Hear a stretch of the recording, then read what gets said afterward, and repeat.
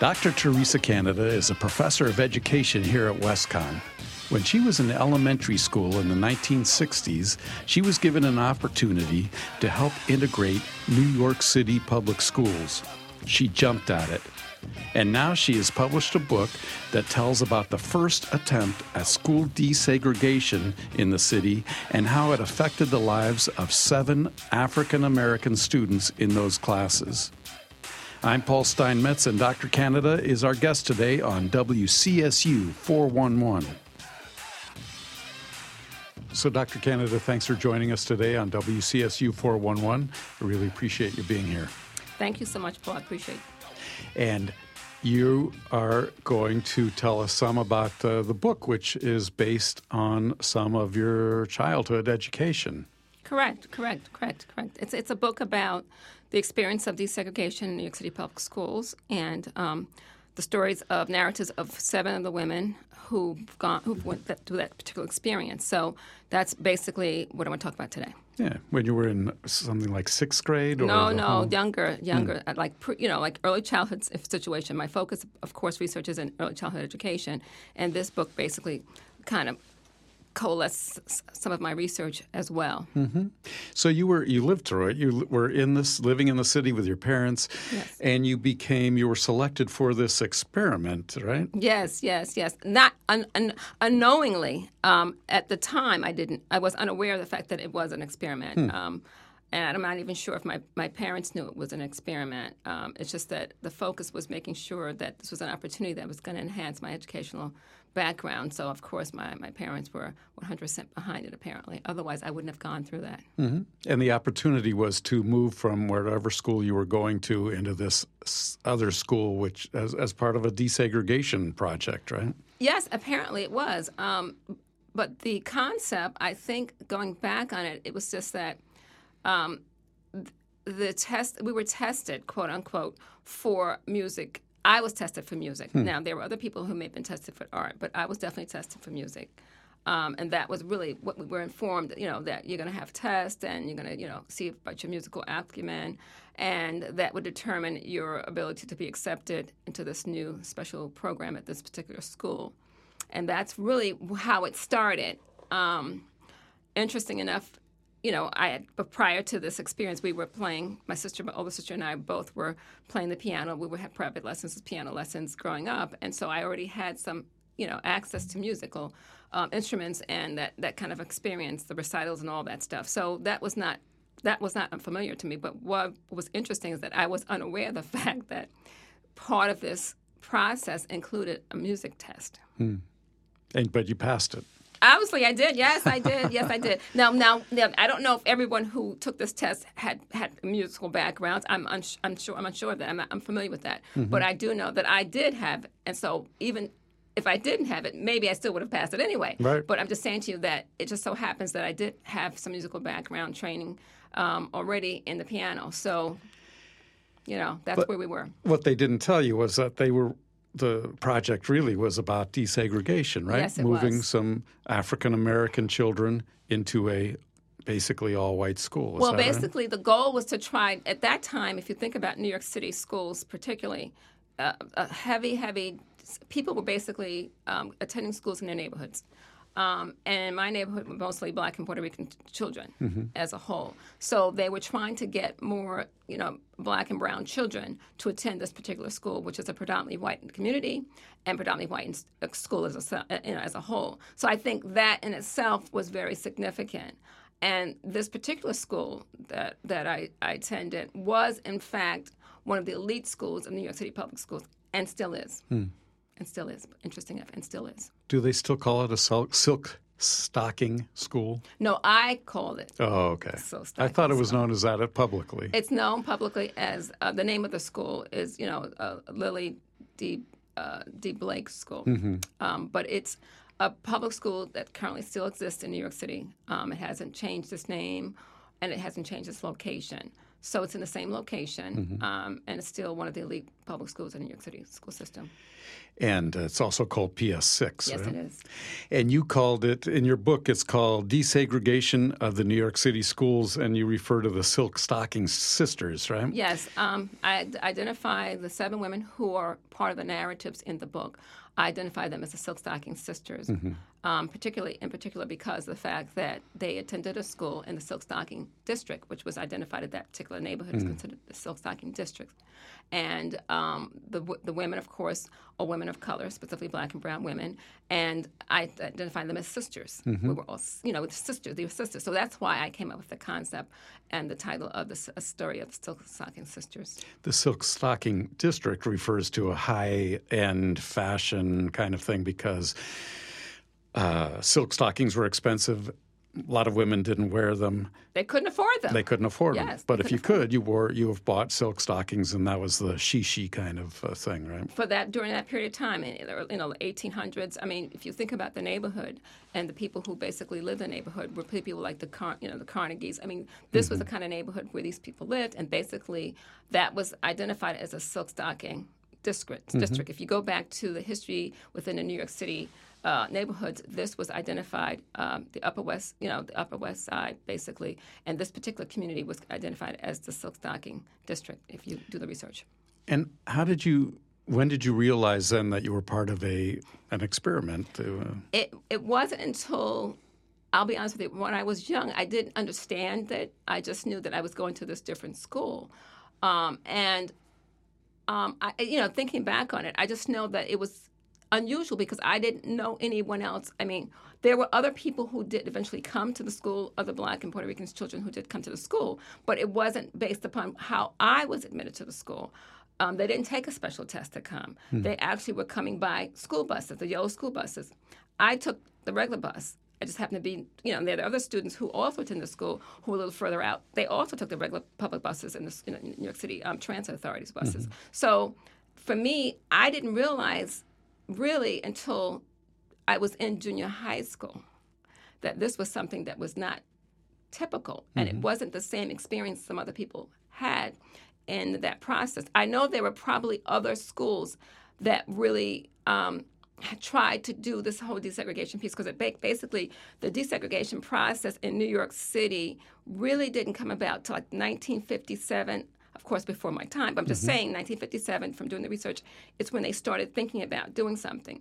And I think basically what happened is that the school district, I'll go back and make a reference from my book, if I may. Please.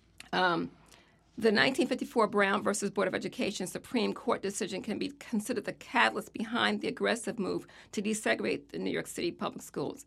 In 1954, the Urban League of Greater New York asked Dr. Kenneth B. Clark to prepare a position paper on the problems of de facto desegregation in the New York City public schools. In his paper, Dr. Clark stated that, quote, de facto segregation was on the increase in New York City's public schools, and the quality of education the children in segregated schools received was continually deteriorating, end of quote. So I'm just saying that there was, and so basically as a result of this position paper, the New York City schools decided to come up with a committee on integration, it was called, to try to find ways to desegregate the situation because they basically, as I said before, de facto segregation made it so that people lived in the community neighborhoods and therefore the children attended the schools in those neighborhoods. But interesting enough, because of the migration from the South and many people coming from the mainland of Puerto Rico, basically the schools within those districts where people were coming and living were overcrowded. And that's why there was a need to think about where can the places be that students can go to. So some of the other schools, and I talk about this in the book, that in the schools, like, for example, in the Silk Stockings district, many parents, and especially in the 60s, started moving out to the suburbs. They were leaving the city. And so basically some of those public schools that were in some of those districts were losing enrollments. And I think that was also an incentive to also do this, let's see who we can bring in. And I think that was the key to try to integrate these schools because it was extremely, it was either mostly all white schools. And it was just really a huge contrast between what was happening in certain school districts as opposed to other school districts. And I think that was really the stimulus that got it started. Do you remember the difference between the school you left and the school, the PS6 that you came to? Oh, yes, in terms of now I'll have to say this, in terms of the kinds of physical, the school was a beautiful school. I mean, structurally, architecturally, beautiful school. I mean, I like old buildings. I like antique things. So to me, I had an appreciation. Mm-hmm. But at the same time, there was no real gym. There was the lunchroom was basically converted to like the gym. Mm-hmm. And when it was nice outside, we'd go out in a little small playground outside. Otherwise, there was no real major, large environments. There was no, for example, we had the classrooms, and that was it. Whereas in my new school, you had a cooking room, you had an auditorium, you had a room where you had the music classes, you had a gymnasium, so you had a larger yard to play in. So you had a variety of amenities that you didn't have at my previous school.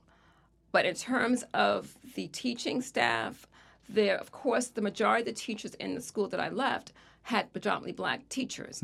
And they were strong, very adamant about education, very supportive of the students. As a matter of fact, I'm sure that the teacher that I had spoke to my parents.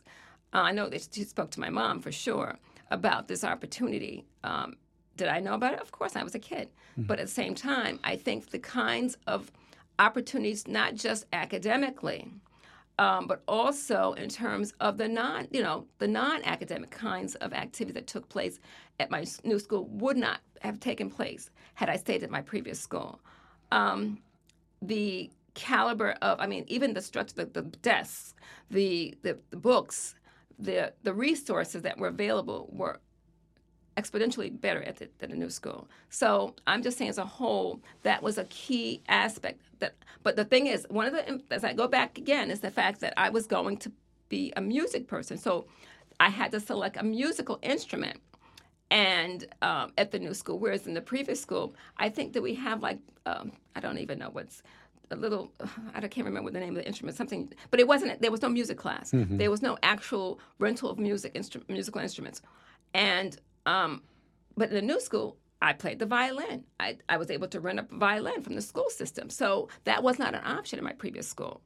And I lugged that violin every day, going back and forth home. So I think if you think about the extracurricular kinds of activities, the school plays were dynamic plays, really theoretical, kinds of extraordinary theological, the theater kinds of singing, the chorus.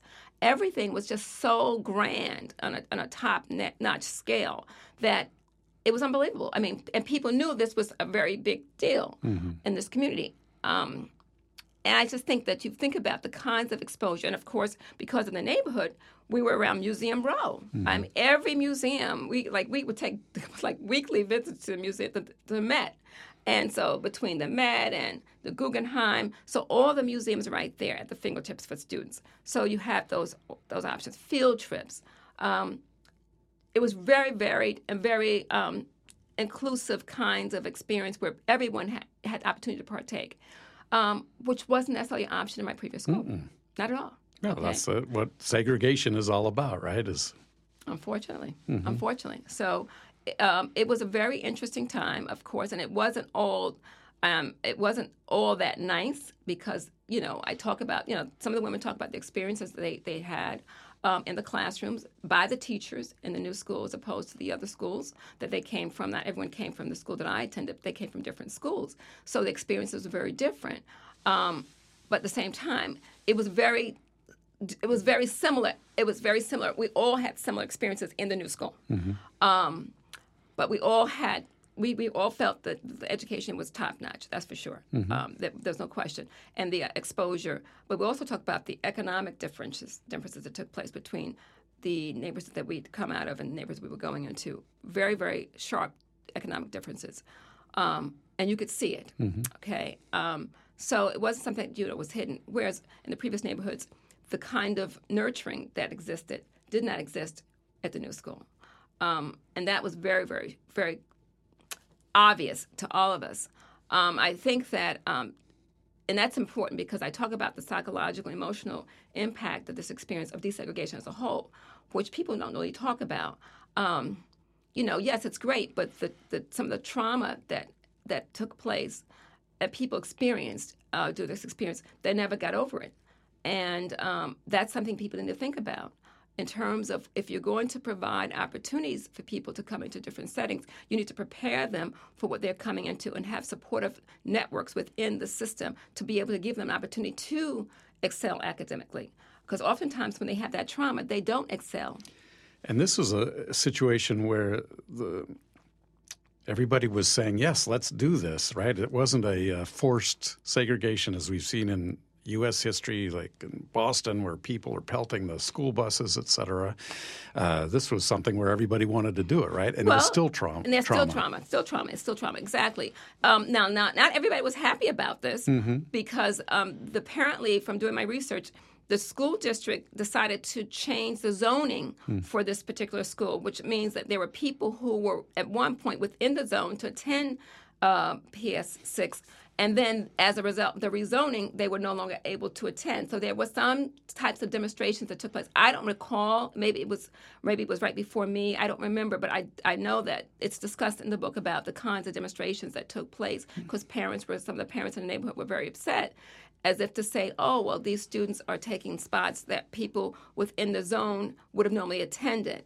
But as I mentioned before, there was a two type of experiments that took place. Really just one. The experiment that I went through was very different because there were other students who came in later on who were bused into the community. And they were mostly from, I think, the east side of Manhattan, but they were still bused in on yellow school buses. And that was not the case for me and many of the women who were discussing the issue in the book. But the people, different. You and the women in your classes were still experiencing some trauma, right? Oh, absolutely. Yeah, there's no question. Teachers wouldn't call on you. They were calling you, but they were calling you when you didn't have the answer. So there were situations where, and I don't, thinking back as a child, that's very hurtful. And it can traumatize you that you may not want to ever learn or do anything else. But fortunately, majority of us were able to still get through this experience and still thrive. And it was challenging. And what helped us to thrive was the support from our parents, the communities in which we came from, and in many cases, the Black churches. So that was very, very important. The communities that we came from were supportive because they knew that we were having an opportunity that not everyone had an opportunity to do. And they supported us, and they gave us encouragement. Keep it up. Have a great day. You're going to do it. You're going to do well. Even to the fact that, for example, I mentioned before that I played the violin, and I was very petite. Not that I'm much taller now, but still, I'm just saying I had this violin, and I was waiting for the public bus, and sometimes I would just and have a book bag on the other hand, and that's before backpacks came out, so it was very challenging. And then there's a neighbor who lived in our building who would stand with me and wait with me with the bus to make sure I was okay to get on the bus or make sure I wasn't going to fall getting up the steps to get on the bus. So those kinds of things where I said about community, people were supportive. That's an indication of how they wanted to encourage us to, just keep going and, don't give up. And the reason why I mentioned this, not that I talk about this, but I'll just mention this. There are narratives of 7 Black women, okay? There's no narrative of men. Okay, and the reason is because many of the young men who did come did not stay. Okay, I think that's another book probably, but I'm just saying as a whole, there was a very different perspective, and there were less young Black men who were coming in the first place. But they did not stay. They did not remain in the school. Maybe one or two stayed. From what I understand, I know there was one who stayed that I knew of. But the majority of the guys did not stay. They left. They went back either to the regular school they came from, or they went to a private school. I'm not really sure the dynamics. But still, that was a real interesting contrast. The young girls somehow were able to stay there, survive and thrive.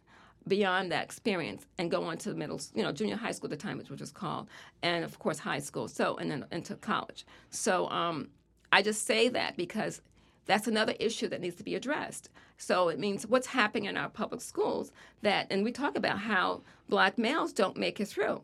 Or there's a different reaction or different treatment of black males in schools as opposed to black females. So I don't know if it's a gender issue that needs to be addressed. And we're talking about trying to get more black and Latino male teachers in the classroom, but it starts at an early age. If you're not able to keep them and maintain them in kindergarten, first, second, third, they're not going to make it through the rest of elementary. They're not going to make it through junior high school. They make it right now middle school, and then they make it through high school, and they're definitely not going to make it to college. Mm-hmm. So that's a challenge that the system has to go back and address because there are quality students that just aren't able to get through the system. So this book talks about some of the challenges that take place and how students are treated once they're in the classrooms, the support they're getting, the emotional support, where it comes from. It's not just do well in your classes. I mean, many of us did do well in our classes, but not everyone is able to do that.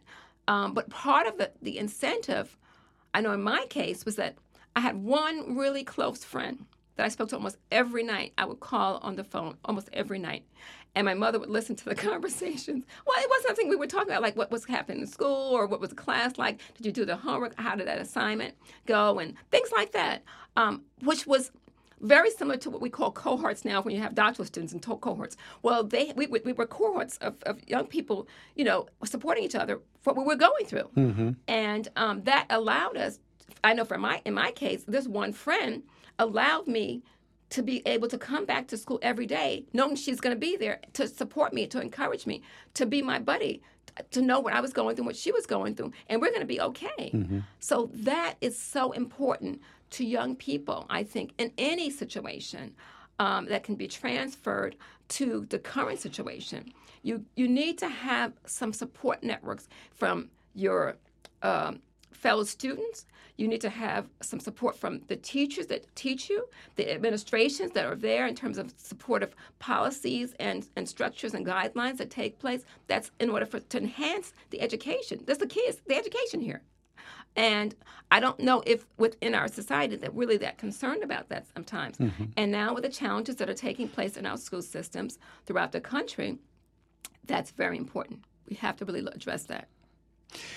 Was it uncomfortable, or did you feel separate merely because you were an African-American child in a all-white school with just a few other black students there? Or was it the way you were treated that made you realize that there was a difference in students' or teachers' eyes? Well, I'll tell you, the reason why I say this is because we were treated in some cases different. Mm-hmm. We were treated, as I mentioned before. I know in my first classroom, this is why I said my good friend, who we're still friends to this day, there were situations where the teacher wouldn't call on you. I mean, you'd have your hand raised to answer a question, and the teacher would ignore you. And then when you didn't have your hand raised, she'd call on you. Because obviously she knew you. If you knew the answer, you'd raise your hand. And if you didn't know the answer, you wouldn't raise your hand. But interesting enough, even at that young age, my friend and I, we decided we were going to do something different. We wouldn't raise our hand for the answers we did know, and we would raise our hands for the answers we didn't know. And then when finally she called on us and we had the answer, she was shocked. And I think we as young children, we had to figure out little things like that to be able to cope, because what was happening is that when she would call on us and we didn't have the answer, the impression of the other students was that, well, they're not competent, they're not smart, they don't have the answers. So you have this stereotype that's developing that needed to go away. So my friend and I, we figured out, okay, let's do this. We're not going to raise our hand when we know the answer. And we raise our hands, we don't have the answer. She won't call us. So when she realized that's what we did, and that was when she was stunned, that's when she decided, okay, I'll just call on them when they have the answer. So after a while, she just went back and she realized that wasn't working anymore. So that was an experience that took place. We were situated in a classroom where I think it was interesting because you're young. Sometimes the other kids don't really feel as if, we're okay, because we had parties. I had a party, and I'm just thinking, friends, we were invited to parties. and so my dad was a designated driver because we always had a car, and my dad would pick up, the other other girls whose parents would allow them to go to the parties, because not all of them did attend. And my dad would drop us off and come pick us up and drive everyone home, and we'd go home. And that was a routine. So we were invited to parties, and I don't remember. I know I had a party, and some of the white students did come to my party. But it was a challenge because this was something different. This was something new. And I don't know if many people were familiar with this. And oftentimes when you have these parties, parents come. Now, neither of my parents could come and sit at the parties like some of the other parents. But when I had my party, the parents came and they sat in the kitchen with my mom talking, eating, whatever food they had and chit-chatting, which was very, very unusual for that period of time, especially for this particular school. And I think that that's so important in our society. People need to get to know each other. People need to know about different ways. We're more alike than we are different. Mm-hmm. And I think until people realize that, we're going to have some issues. And we want to make sure that all children have an opportunity to excel, to become the best they can be. And unless we have parents who are involved, and I talked about my research about parents know what some teachers don't know, mm-hmm. and having parents, communities, and schools and school systems to be able to implement some policies and practices that are going to enhance all of us being able to provide the best opportunity for all children, whether they speak a different language, whether they come from a low socioeconomic status. All that's very important to be able to enhance the education for all children. Do you think that you're an education professor? Are the things that you just talked about able to be applied in a place like New York City still, which seems so huge and uncontrollable, versus someplace like, say, Danbury or Brookfield, where it's a little bit more? It seems like it might be a little bit easier to get your hands around and make those changes. Oh yeah, well, New York City is dealing with that right now, and there's some. It's very interesting. I've been watching the news about what's happening. Where parents are now protesting because apparently the new superintendent, new chancellor of the schools in New York City is his concern, one of his focus of his administration, he's new in the system, is to have more integration of schools. And he's about to do some of that. It'd be good if he could read my book. He'd learn something about some of the policies and things that I talk about in terms of some of the things that can take place or some of the issues that they need to look at. And that would be helpful to be able to say, okay, this took place, back in the early mid '60s. So what can you do now that you don't recreate the same mistakes you made in the '60s? And make it different now, okay? Mm-hmm. Because our society is going to continue to be more diverse. So you can't, and people are moving in different neighborhoods. I mean, the gentrification that's happening in Harlem is a perfect example. And I think that if you provide opportunities for people, they're going to be able to come. They're going to be able to do the best they can. We still have some issues with housing, okay? Mm-hmm. And that may not be resolved anytime soon. But at the same time, I think that because New York City has the vast transit system, you have subways, you have public buses, and people can be accessible. Schools are accessible. It's different than, say, maybe having to worry about a yellow school bus because people can get on the subways. Of course, at a young age, that's more challenging, but at the same time, it gives people different options as opposed to some place like Danbury, mm-hmm. where it's, and I think that it can work. It's just that people have to really be in. They have to buy into the concept of what is it that we're trying to do, okay? It's not like taking away from someone else.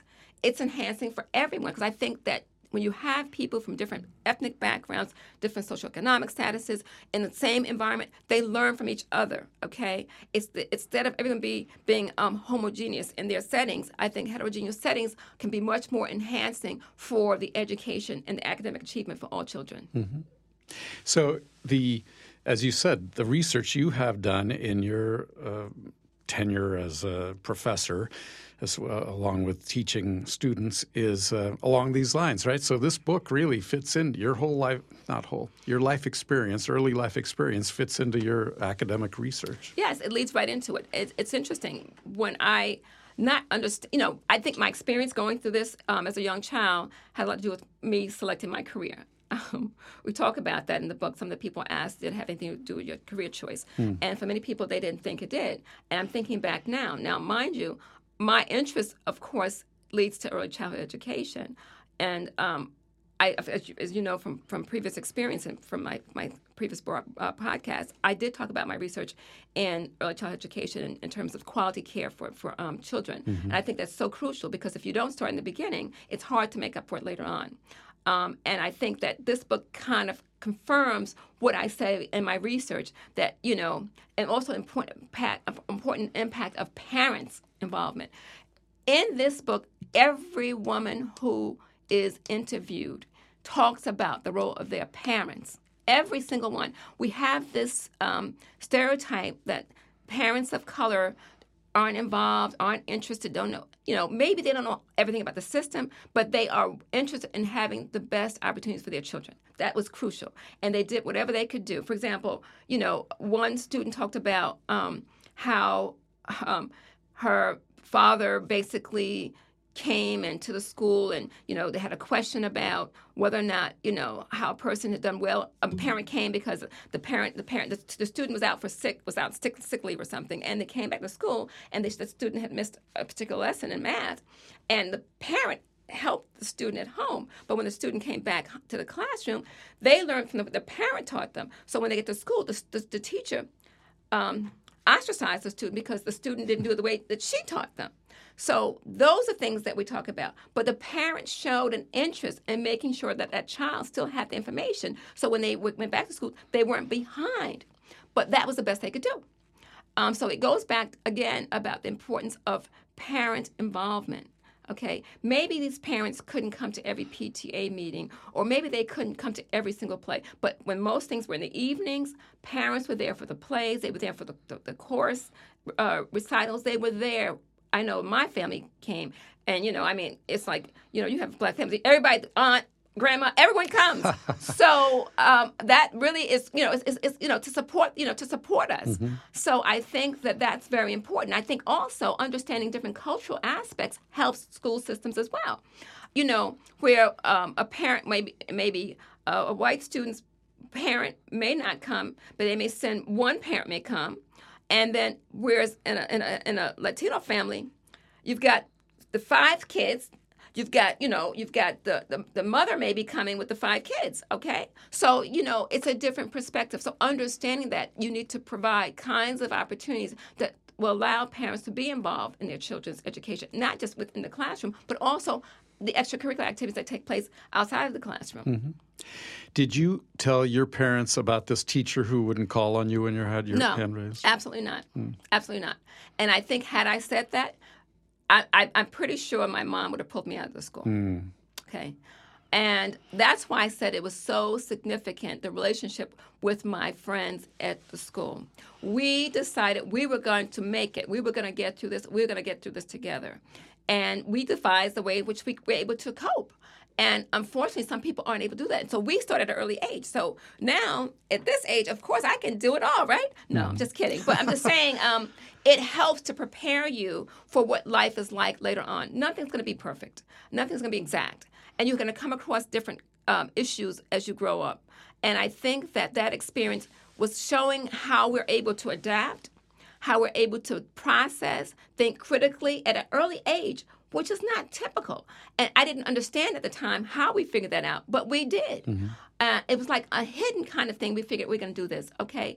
It wasn't like pre-planned. We just realized, why isn't she not calling on us? And I don't know what took place in other classrooms. We all were not in the same classroom. We were all in different classes, in different age groups of the women who were interviewed, in different classes, different grade levels. So we're different, you have a different perspective here. But at the same time, there were other kinds of incidents that took place. For example, in terms of the playground kinds of activities, some people wouldn't play with us in the playground. And if a white student wanted to play, the other white students would ostracize that student not to play with us. Mm. So it was one of those kinds of things that you learned at an early age. Well, it had nothing to do with, it's just basically because of what we looked like. Oh, interesting. But at the same time, they it's like we talk about in adolescence where you have the peer group that's very important. Well, even at an early age, sometimes children have to go along with what their friends say. And that's what took place sometimes. But there are other students who were like, I don't care, I'm going to play. This is my friend. but that was one of the rarities, okay? So I'm just saying, even inside of, you had teachers who, for example, I had a wonderful sixth grade teacher. There's no question. I mean, she was a jazzy person. I mean, jazzy. We call her jazz. I call her jazzy. She was a just jazzy person. And I think she was very supportive of me. And to me, that was very important. And it allowed me to feel good about me. Self-efficacy and, self-esteem is so important at a young age. And to me, and my other students would say, "Oh, you're the teacher's pet." I probably was, but it wasn't about. It wasn't like I don't know what it was. But I just know believe it or not, I was a very quiet child. As a child, I was very quiet. I did not really speak up, Paul, until I became a senior in high school. Even though I was very introspective most of my life. But I also thought and I processed and I shared it with individual students. But in terms of working with, leadership skills that I developed over the years, I think a lot of it started from this early age when I started in the school because I became like the person, like the go-to person, and I was, I guess, comprehensive about what to do and okay, let's do this, and but on a mild-mannered kind of way. I think that really started coming out when I was in the sixth grade, and I think I had an office in the classroom or something, class president or something like that. In sixth grade, I think that's what it is. I can't remember. I have to ask my friends. Maybe they still remember, but still, I'm thinking that was so important, developing leadership skills. But there were teachers who supported that. Not all teachers were bad, but I'm just saying the first teacher that I had in that school was a very challenging situation for many of us, and that's why I think there was a young black guy in the class who didn't come back. I don't even know if he lasted the whole year. No, he didn't last the entire year. He lasted maybe until December, and then he disappeared.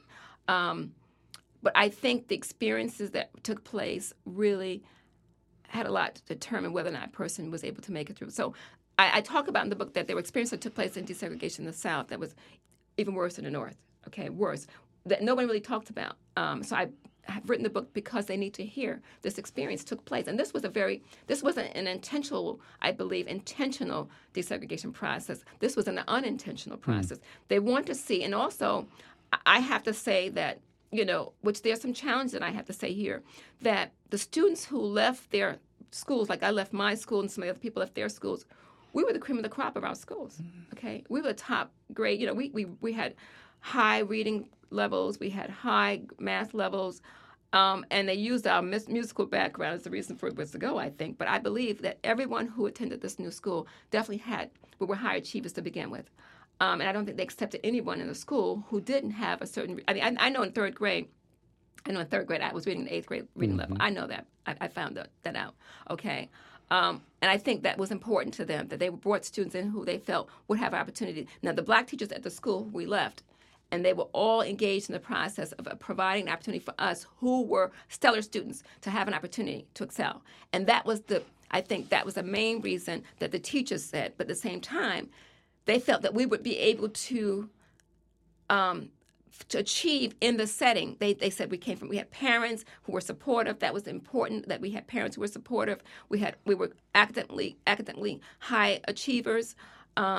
They felt we had the stamina in which to be able to go into this environment and to be able to be successful. And I think they chose us from our previous schools to come and said, we're going to pick these students. And not everyone who had high grades attended this school, okay? Some of them stayed at their school because the parents felt they didn't want their children to be exposed to go through what we went through. And I understand that, okay? As a matter of fact, thinking back on it, there was a young student in my class who, after, the Hunter had a program when you left sixth grade, you could go to Hunter High School from seventh grade to 12th grade. And I didn't attend Hunter, but I attended the local junior high school in the community from PS6. But there was a young lady who was in my third grade, I think she was in my second grade class, and she ended up going to Hunter, okay?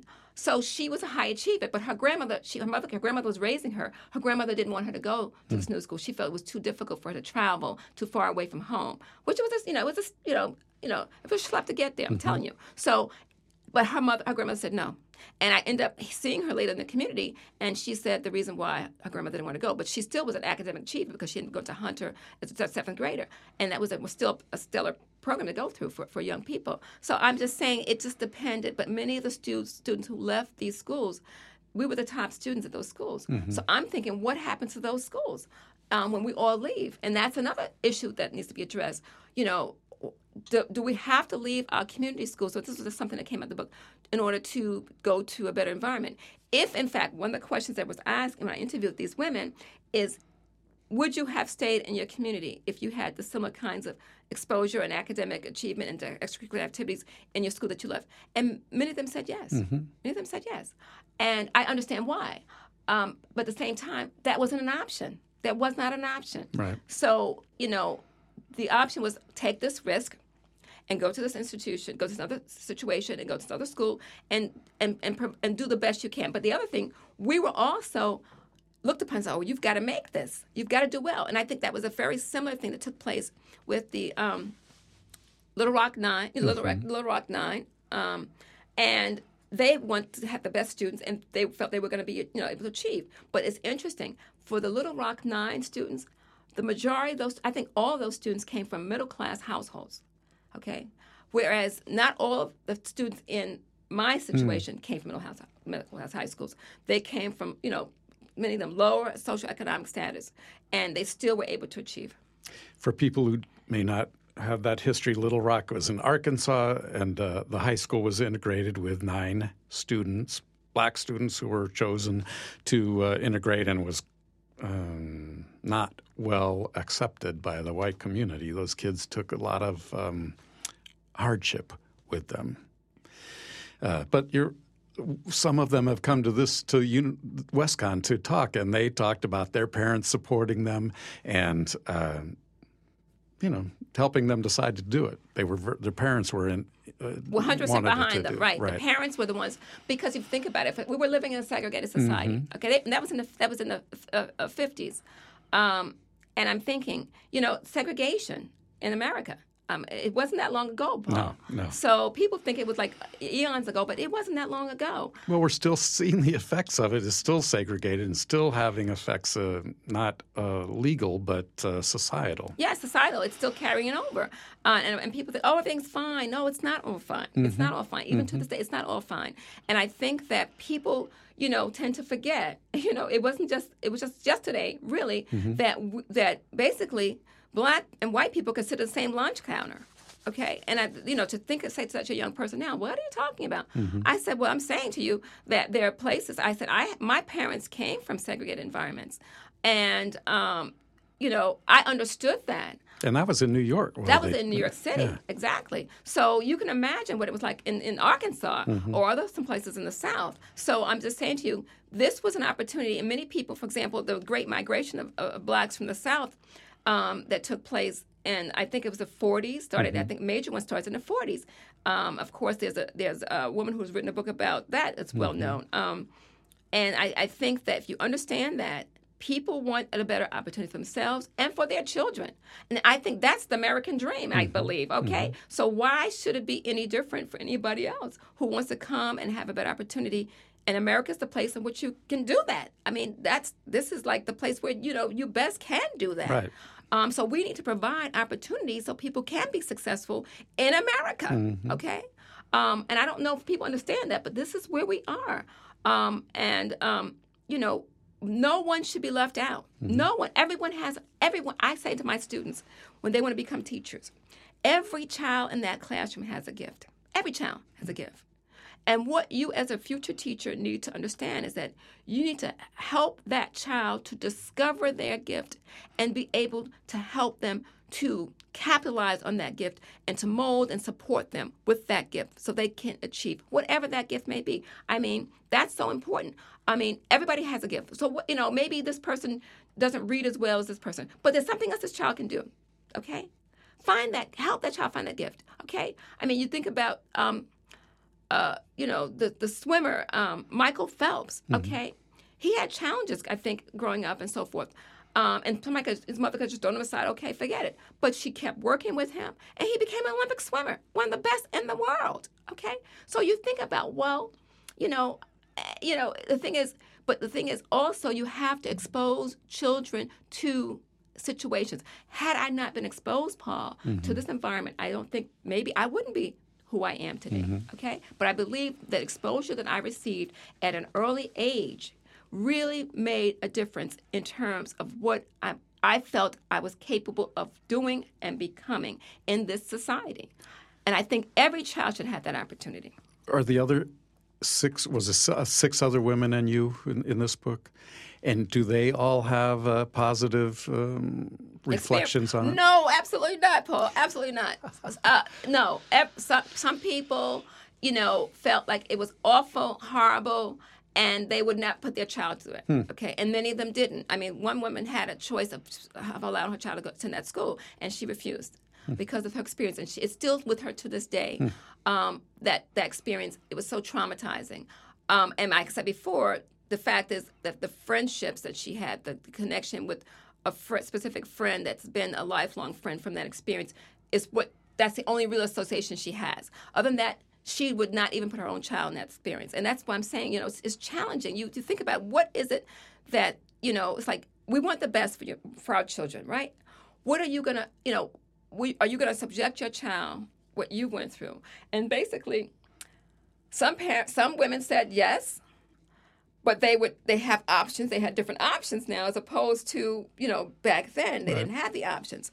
But at the same time, I believe that if it were the same situation, they would have put their child through it, okay? Because they want the best for their child. Right. Okay, simple as that.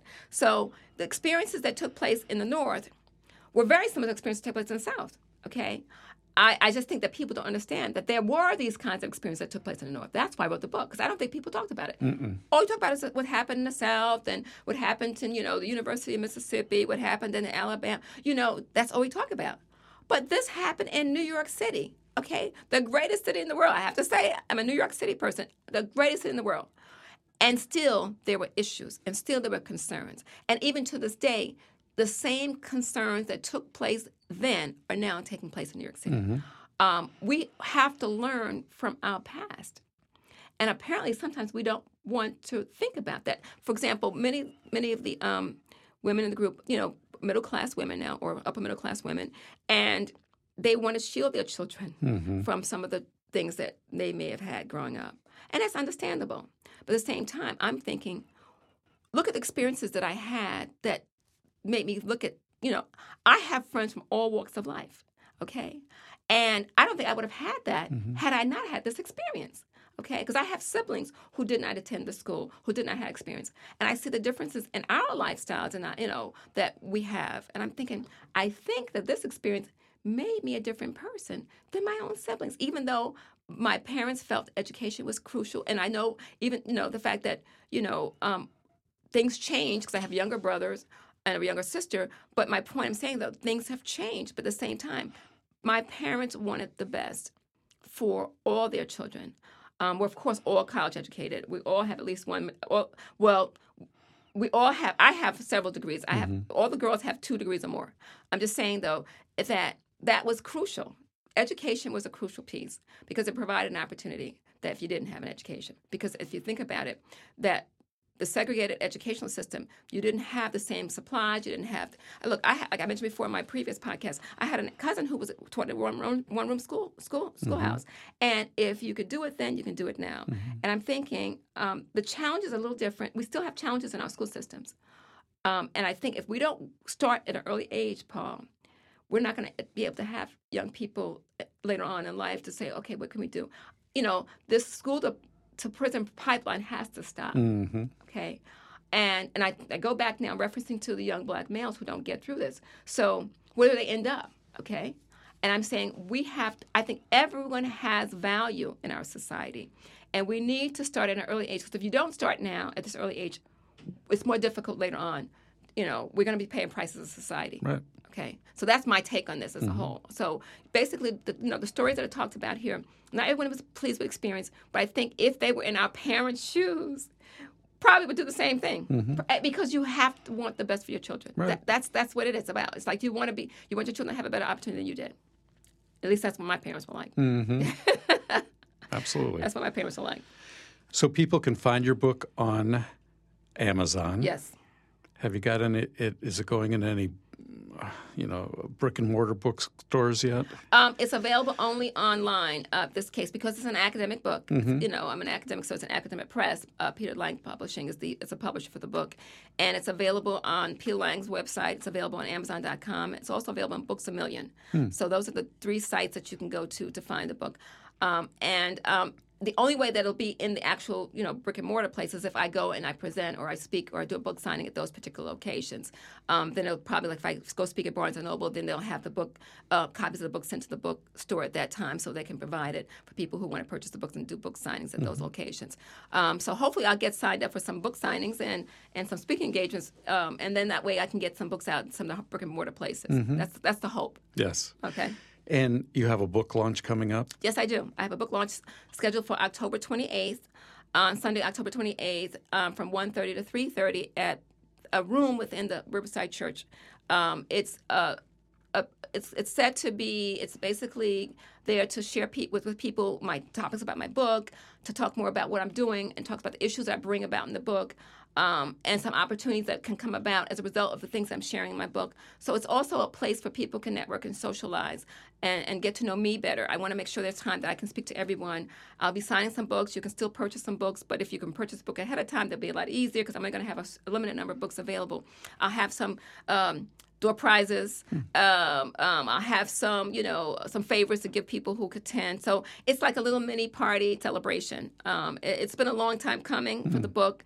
So I'm hoping that people will be able to come and share their thoughts as well. It's not going to be just one-sided. I want people to come and ask questions. So there'll be a question and answer process as well during the launch. So James Meredith was the person who integrated Mississippi. Yes, right? University of Mississippi. University of Mississippi. That was very difficult too.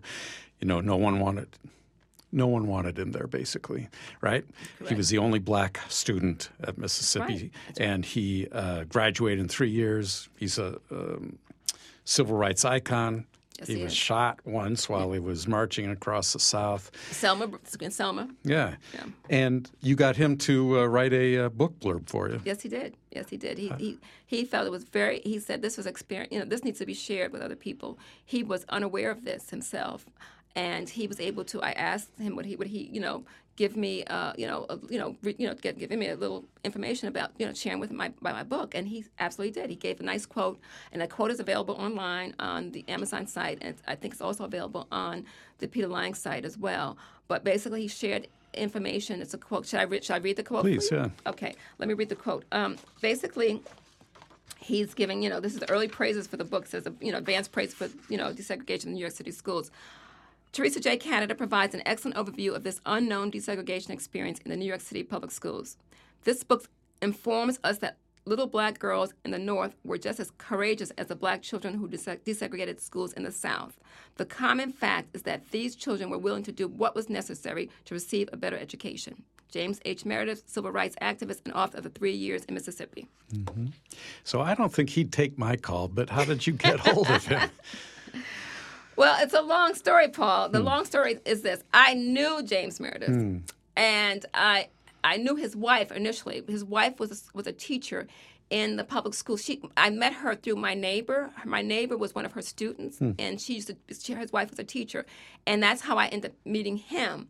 And I developed a relationship as a young child with him as a result of my neighbor who was a babysitter for his kids, his young children. So basically I contacted him. I was able to find him, contact him. I said, would you mind, I have a book that's coming out. Would you mind taking a look and see what you think? And I would appreciate your thoughts. And he said, of course he didn't have to say yes. He took a look and he responded and he said, okay. And he signed off on this. And he said, it's very, very, the introduction, he said, very, very, very good introduction. So he liked the fact that I talked about this and the fact that he was unaware of this.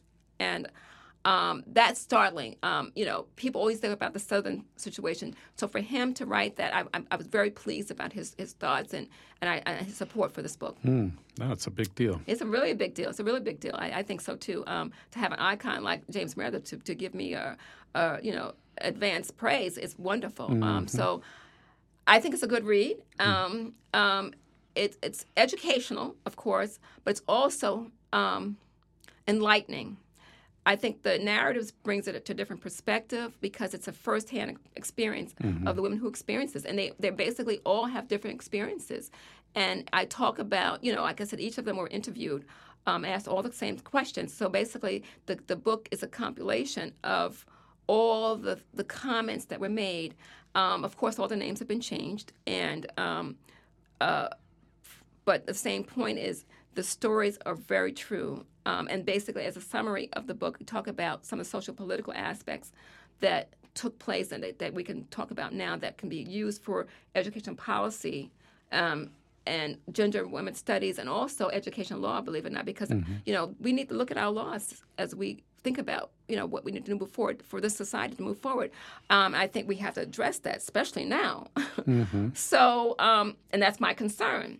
Are people going to be as open? I mean, this country as a whole is a diverse country.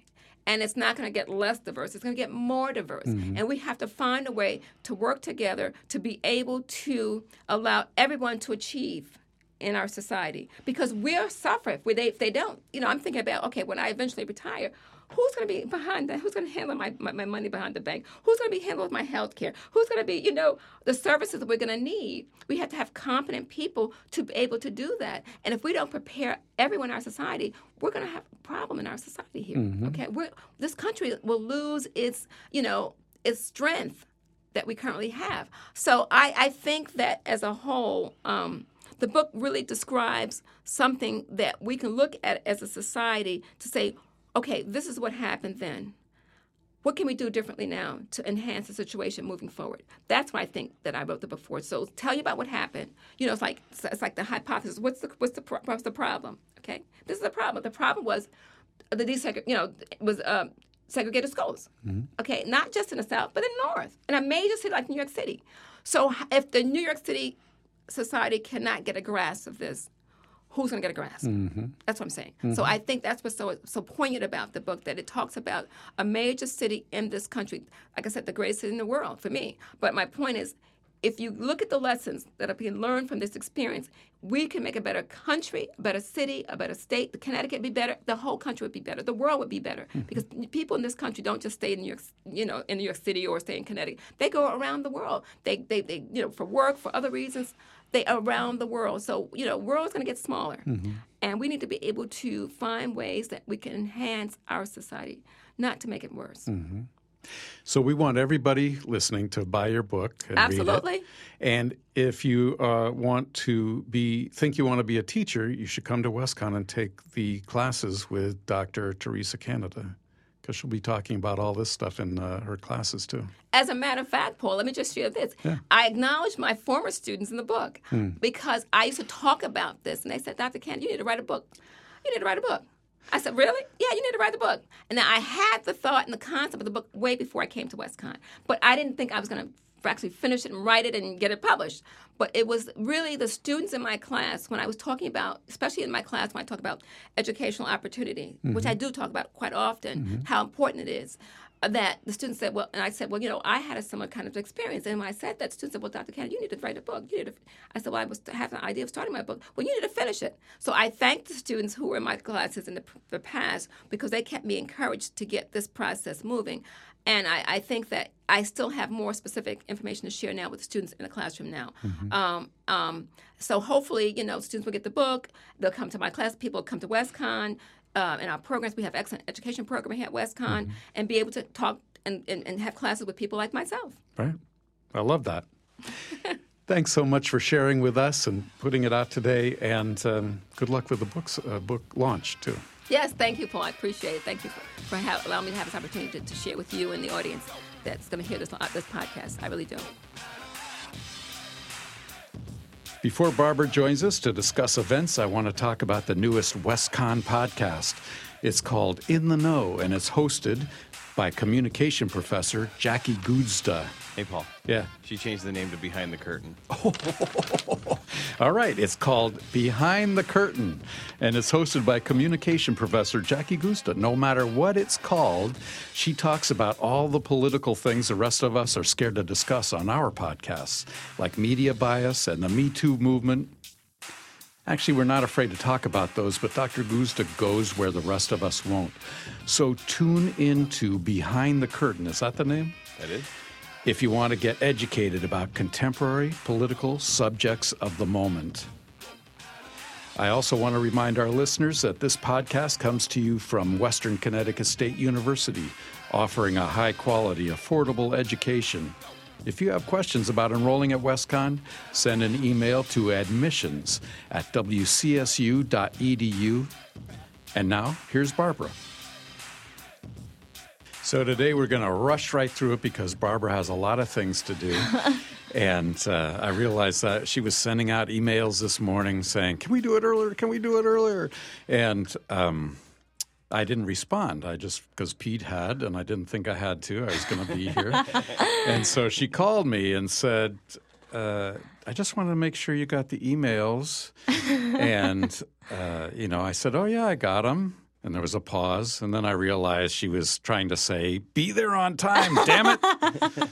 And she was just being polite, which I didn't recognize because no one else is polite to me. Yeah, I was just making sure because right. He said that we might be able to get in here, like we can get in at like 11:30 instead. So I was like, oh, I just want to make sure, Paul heard that, or else I'd have to talk for 15 minutes by myself. Just kidding. We would never start without you. But yeah, just wanted to make sure. I figured that out finally. So we don't need coffee today. We're just going to go into it and hear about what some of the events are today. Yeah. Well, first things first, I have a cactus. Oh, yeah. You got a cactus pot. So it's beautiful, and it requires little to no maintenance. Mm-hmm. So this is one of the events I talked about last week. Right. Cactus pots. You decorated the pot. Yep. They had stickers. I'm not artistic enough to use pens, but I put a lot of stickers on it. And I'm not sure I like the acorn one. Yeah, I know. We talked about this, Paul. I think I might take the acorn off and replace it with another leaf. Yeah. I have a pumpkin, a leaf, an acorn, and a daisy. And it's beautiful, yeah. They just and the cactus is very healthy. Yes, the cactus looks so nice. They had lots of different cacti. And I chose the tall, skinny one. There were short, fat ones, chubby ones, I guess. And there were fluffy ones too, like furry ones. Really? I got a spiky. I just reminded me of SpongeBob for some reason. I don't know. It kind of reminds me of plankton with. Oh yeah, prickles. it does look. It's the same shape as plankton. Yeah. It's tiny like plankton. So. Anyway, that was the event for PAC, and they always do really cool. What are these called again? This kind of event. They have a whole novelties. Yes, novelties. Yeah. They always do cool novelties. I've decorated my entire office 8 times with their novelties. Were there a lot of people there? Yeah, I was lucky though, because I was like, I gotta go to a meeting. Can I just hop in here real quick? I really want to get a cactus. So instead of taking forever to decorate it, I just stuck 4 stickers on it. Looks nice. Mm-hmm. It's a minimalist look. Pretty great. What else can you do? I can't imagine what else. You couldn't go too crazy with mirror stickers that they put all around. They had markers to decorate it. But yeah. Quick and dirty. Okay, so for events, we have. Oh, okay. So a lot of the events already went by because it was homecoming week. Mm-hmm. My last homecoming week, pretty cool. And you didn't? Did you go to homecoming? Over the weekend? Yeah, let's say I did. You were working, right? Actually, I wasn't working. I went hiking. So instead of going to your last homecoming, it's just because I never see Nick never sees his sister, and because she lives in Stanford, and I really hanging out with her because I think we talked about it before. She's so healthy and so just really cool girl. So. I was just yeah, let's go hiking. Because I never go hiking. Honestly, I stopped exercising. I'm just going to turn into a fat blob. Because I literally don't do anything anymore. And then she's like, oh, let's go hiking. And I was like, oh, God, okay. And then we got there. It was so cool. We went to Kent and we went hiking. And then we went to a Korean barbecue place, which was really, really good. I've heard that's good. Yeah. I'd never eaten Korean food before, and it was amazing. And they were genuinely Korean. Nick was learning Korean, and he spoke to them in Korean. No kidding. And they were genuine Koreans. Usually sometimes, they just, are, Americanized or something. They kind of how, like any culture, like you have kids here and then they don't learn the language and all that. But they were genuinely like, I don't know. Why is Nick learning Korean? He just likes it. He thinks it's a really cool language. It's actually kind of easy to learn. So he is like teaching himself. Wow. Yeah. But he's kind of getting a little discouraged because there's not a lot of people to talk to him. So there's not like active practice. So You'll have to learn it too. yeah, I started learning it with him. I know. I think. Wow, it's been a while. So I think that 사랑해 means I love you, and then if you want to say I love you too, you say 저도 사랑해요. That's all. Sounds good to me. That's all I know. There's like another whole like phrase that I know that he said that I don't even know what it means, so skip. Is he going to teach you swear words in Korean Probably. That'd probably be the first thing I'd learn. after the mushy stuff? Okay, so we have the Pack trip to Anastasia, the new Broadway musical. I have to start doing these things, man. Like, this is so cheap. And I'm graduating, and like that means that I can't get this price anymore. That's right. It'll be 100 times more. Yeah. So it's only $30 if you're a student, and guests are $85. So I guess I could still come back as a guest. I think that's still cheaper. It is cheaper, but it's Yeah. not 100 times cheaper. Yeah. Because if you want really good seats, it's like $300. So $30, Yeah. literally Mm-hmm. significantly cheaper. But it's Saturday, November 10th. Midtown pickup at 9:30 a.m. West Side pickup 10 a.m. Leaving the city at 8 p.m. And you'll have time after the show to explore the city. I'm guessing they're going to the morning show, which is usually around like 4 or 3. Right. Tickets go on sale Wednesday, October 24th. Technically yesterday. At 10 a.m. at the info desk on both campuses. Yeah, I gotta start doing this stuff. So instead of paying ridiculous amounts of money for concert tickets, I should pay like moderate amount of money for Right. like Broadway tickets and stuff with WestCon. Mm-hmm. Because And make Nick pay for his own ticket. you're right. Yeah, I actually, because the tickets that I just got for June, he like likes the band, but it's like my favorite band, so I was just like, I'll pay for it, like because I was just like paid for it, and he's like, oh, I'll pay you back, and I'm like, no, dude, like I'm sure you probably don't even want to go. But I've That's seen true. this band so many times, it's like ridiculous. I have like their lyric tattooed like on my arm, like all Wow. that stuff. Die Hard. Was that a good idea? Yes, it's been 3 years and I don't regret it. So And what's the name of the band? the 1975. I followed them ever since they were like really young, not young, but like really like not popular. Mm-hmm. And they just blew up, and I was like, wow. I feel like a lot of people still don't know them because they're kind of like they're alternative music. But they just put out like this amazing song. I thought that so at first the song is I'd love it if we made it. And at first like you listen to the song and you think that they're kind of talking about like, you know, like dating, like, oh, I'd love it if we made it in the long run. And that's what I thought it was at first. And then you look at the video and it's so crazy. Like it's literally talking about like society. Like the lyrics, I literally have an article. I'm not going to like read the article, but it's so cool like what this stuff means. Like there's like references to so many like hold on, let me just pull it up. So one of the first things that he sings about is like selling melanin and then suffocate the black men, which is like it's like talking about like all these societal things that are occurring, like basically like the hypocrisy of like selling melanin or like, you know, people like tanning their skin, all this stuff, while like the black community are like you know, there's racism and they're like prejudice and like all these things, and then he references like suffocate the black men for what happened, you know, with Eric Garner and like all that. So literally that's like one line. That's like the third line of the song. And then he also even like quotes Trump saying, where is it?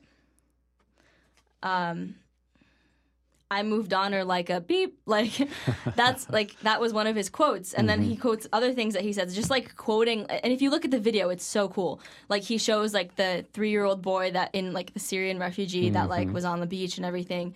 And then he says the beach of drowning 3-year-olds, like all these things. It's like insane. Like you think that it's like a random song, but it's actually like has such a message. Mm-hmm. So that's a lot of his stuff. Anyway, that's nothing to do with events. No, it's very deep, But- and it's shows you're not just a shallow youth. You're looking for meaning in life. Yeah, I mean it's just really cool. Like and he doesn't enunciate very well. Like you can't really tell what he's saying unless like you look up the lyrics. But after you look up the lyrics like one time, like you're good. Like I remember now, I know like the words now really if I listen to it. But I don't know. He's from the UK, so he's got like a little bit of an accent, which That's hard, yeah. yeah. But he doesn't. It's like One Direction. Like you can't even tell that they have an accent like when they sing, even though they're not a thing anymore. What about, are you going to tell us what lyrics you have on your arm? Oh, I feel like we've talked about it before. No. No? All right. Well, it says it's from their song "Falling for You," and it says "on this night and in this light," because that's like it's not the chorus. It's the hook or something. I don't know. I don't know the different parts of songs. I don't know. I just know that it plays a lot of times, and it means not to regret things because on that night and in that light, it made you happy. And like I got this, I think 3 years ago, now, in Florida, like on a whim for $50. I was like, I want it. So it's my first and only tattoo. Like I'm trying to get more. They're really addicting. I've like been able to abstain from getting them, but they're just so good. They're just so nice. Yeah. So, what day is today? The 24th. I think so. Yes. Haha. Yeah, so a lot of the events have passed, but I have one coming up. there you go. To talk about. It is Crystal Arturi and the Institute for Holistic Health Studies. She's bringing in their annual fundraising speaker. It's Sandra Cindy Blum, who is going to talk about soul surfing through our past lives, hypnosis, and past life regression therapy. So she brings people back to their past lives and works them through all their problems that they had then, which supposedly are still showing themselves now in your present life. So once you resolve your past life problems, your current life is all happy. Huh. That's interesting. She said, Crystal admitted that she's a little bit, on the edge for most people's concepts. On the edge? Yeah, most people don't believe in past lives. Oh, yeah. I believe in reincarnation. I do. So, then you do believe in past lives. That's a really interesting concept, though. I do. I just think that it makes sense. But that's like a whole idealistic theology kind of thing that we don't have to get into. But that's really interesting. Because, I mean, if you think about it, I don't know. We don't have to get into that. But It is Monday, November 5th at 7:30 in Ives Concert Hall, and ticket prices are $20. yeah. So it's cheap compared to 1975. You're right. I mean, honestly, it wasn't that cheap. It wasn't that expensive. It's crazy because their ticket prices went up a lot, and then they just went down because they made a point of being like, all right, this is ridiculous. Like, I don't want to make my fans pay, like, so much money. But I just got general admission because there's, like, a tiny pit. That's where I, like, went. But there's, like, it's because it's at an amphitheater, too. So it's all seated, and I don't want to sit down when I'm listening. So I was like, so Nick, you're going to go to the general admission with me. You're going to get squished by 1,000 people, but it's nice. Good and fresh. I can see why he's looking forward to it. He really likes their songs, too, though. I mean, like, back when we were friends, we're still friends, but, like, when we were just friends, he would, like, he totally scammed me, man. Like, he was, like, so I, like, love, like theater, right? I like the musicals and that sort of thing, like Les Miserables and like Mamma Mia, and I used to talk about it with him, and he's like, "Oh yeah, that's awesome! Like I totally love it." Now I'm like, "Oh, let's watch this." He's like, "Nah," and I'm like, "What do you mean? Like you said you liked it." He's like, "No, I was totally trying to just get with you." And now we're good. We're going on 3 years. And I'm like, lies based on lies. No, but yeah, the best relationships are based on lies. Yeah, but he used to be like, "Oh yeah, like." Yeah, well, like because they used to be like really small when we like back when. So he like, oh, like maybe we can I'll like pay for them for like your wedding. Because I was dating this other guy, and he was like, oh, I don't even care. Like, I'll pay for it for your wedding. And I'm like, yeah, sure. Like, for some. Wow. He was, That's some line, huh, Pete? Yeah. yeah, he's.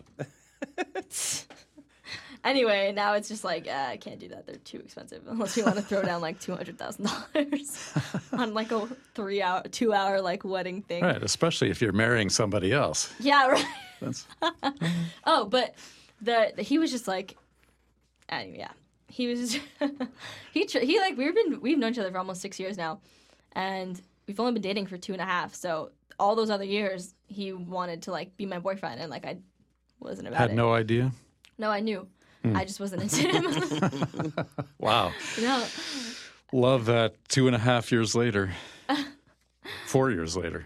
Yeah. Yeah, he's a trooper, man. He's a trooper. No kidding. Yeah, but yeah. Everything's great now, so. It's good. It's going to be tough when you dump him, though. Stop. Don't say that. No, just kidding, Nick. No, yeah. We're going to get married. Mm. No, that's in the future. But slang of the day. Oh, good. I brought slang today. I don't know, it's not really slang, but it's just something that I say often.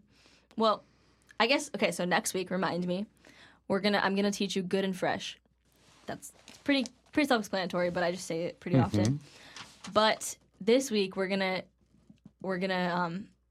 it's kind of self-explanatory too, but it's just like kind of like people say. Can't relate. So like what happened the other day? My friend was like, oh, like I got up so early for the gym, and like I had my like shake and like all these things, and like she's like, oh, but I didn't have enough time to like go on the treadmill. Ugh, that sucks, right? And I'm like, can't relate. Like, Yeah, that's perfect. so I just say it like to literally everything, like anything like good, pretty much. That people are like, oh, like I went running today, and like it was kind of cold, don't you think? And I was like, can't relate. Like, sorry. Like, So I should have, when you called up and said, can you be there on time? I should have said, I can't relate. yeah, Or good and plenty. yeah, good and fresh. Good and fresh. Oh, boy, Pete. I like good and plenty. They're tasty. Good and I plenty. do, but I don't think she knows what good and plenty is. Is that like a snack? Yeah, It's a little, candy, little yeah. candy-coated licorice pills. My Okay. wife hates them. She just grimaced, too. I like them, too. Yeah. I've never even heard of those. I think it's an old guy thing. Do you know that okay, I learned this in a meeting this week. I forget his name. He's the secretary of the Student Life Committee. He's like a professor. The first time I met him, but it was so funny because like, wait, what time? Okay, because he said that like 16 states had Reese's Cups as like their number one candy, but like Connecticut was like Mounds. I was like, what? Like, who eats Mounds? Oh, I love Mounds. Okay, Well, Pete eats and Mounds. what was it, Peter Paul? Was that the Yeah. company? That was in Naugatuck. Right, they used to be made here. Yeah. I just feel like That could be why. there's so many other candies. Oh, come on. Mounds? Dark They are chocolate very and good. coconut? Come Yeah. on, Barbara. I guess I don't know if I'm thinking of the right thing, but I'm thinking of the Mounds that I got for Halloween when I was younger, and it was just like a little strip with like 3 chocolate balls. Is that what it is? Do they come in the little ball size? No. They're like Those are, those Are they little actually bricks. candy bars? Yeah, they're candy bars. Yeah. Oh, never mind then. I'm thinking of something totally different. I'm thinking of these like random, like hard, terrible candies that I used to get They're all the chewy. time. Yes. Yeah. No, I don't like those So either. they're not Mounds. Okay, I gotta try Mounds Is that then. like sugar babies or Yeah, something? sugar babies. Maybe? Yeah, that's what. Ugh, terrible, worst childhood experience. Who goes to the store? Let me get these chocolate balls for little kids. They taste like terrible. They taste like shoes. Can't relate. Sugar. Tastes like sugar. They taste like sugar. Yeah, can't relate. Literally. Yeah. Good. Can't relate. Is that what it was? Yep, can't Okay. relate. I'm going to use it in a sentence at home and see how it goes. Or like if you're, like, I don't know if you have kids, Pete, Paul, Yes, a 16-year-old still at home. girl or boy. Girl. And 7 or 8 other kids, right? Yeah, 3 other kids. So I was actually gonna say like a girl. I don't know why I thought. I mean, we probably talked about this about this before, but if she comes home and she's like, "Oh, I have so much homework," you're like, "Can't relate." That's perfect. Yeah. She already doesn't speak to me when she comes home, so it'll be perfect. Yeah. Drive her away even Yeah. more. Can't relate. Aha. Like, it can also work with bad things too. You're so embarrassing, Dad. And then you'll come home the next day and be like, "Oh," she'll be like, "Oh, like I made food today." Like, "Oh, that's good and fresh." Or like, it's kind of good. I guess I could just say good and fresh today too. It's kind of like pretty much good. So it can be used like sarcastically. Like if someone's like, I don't know. Let me think of a scenario. It's like something kind of crappy, like today for our meeting or something. Like how we couldn't get in here earlier. I'm like, I could be like, "Oh, that's good and fresh." Like, cool. Like. But also in a good way, you could be like, "Oh, your clothes are so good." Like, I don't even know. It's kind of tough. I don't really use good and fresh all that often. I just hear it a lot. So I kind of have to, like, think about the context. I'll get back to you next week. Got to be Okay. spontaneous. Yeah, we'll Exactly. do it next week. Pete, Barbara and I were walking out of the building 2 weeks ago. Oops. And we saw, we walked past this young woman student. And I didn't notice her. Barbara, like as we're walking by, says, "I love your pants." So you could have said, "Hey, those are good and fresh," I guess. I don't know. Yeah, you're right. Yeah. That works. It's kind of tough because it's like, it's not like an adjective. Like, it's not, but it's like, it's just like weird. Like, you just got to feel it out. You got to just know Try when it to on. say it. Yeah. This YouTuber named James Charles, I think he's the one that like started it. He's like a makeup guru. He's the first cover boy, I guess. But first guy on CoverGirl magazine. Really? Yeah. And he like says it all the time. I think he has like merch with like good and fresh on it. So I think that's why I hear it so often, because I watch a lot of his makeup videos. Even though I didn't even put on makeup today. Anyway, yeah, those are the events that I have. Pete, we need to get merch for our podcast. Sure. That would be so cool. That would. Just till December though. Pete and Paul and Barb. Yeah. We'll work on that. I mean, if you want like a grad student, like a graduate student to come back, like I can find time. Aren't you going to be in the National Guard? Ugh, I don't know. The program hasn't Driving a opened tank, yet. right? What? Driving you a said tank, you're going to be yeah. driving a tank? Oh, I hope not.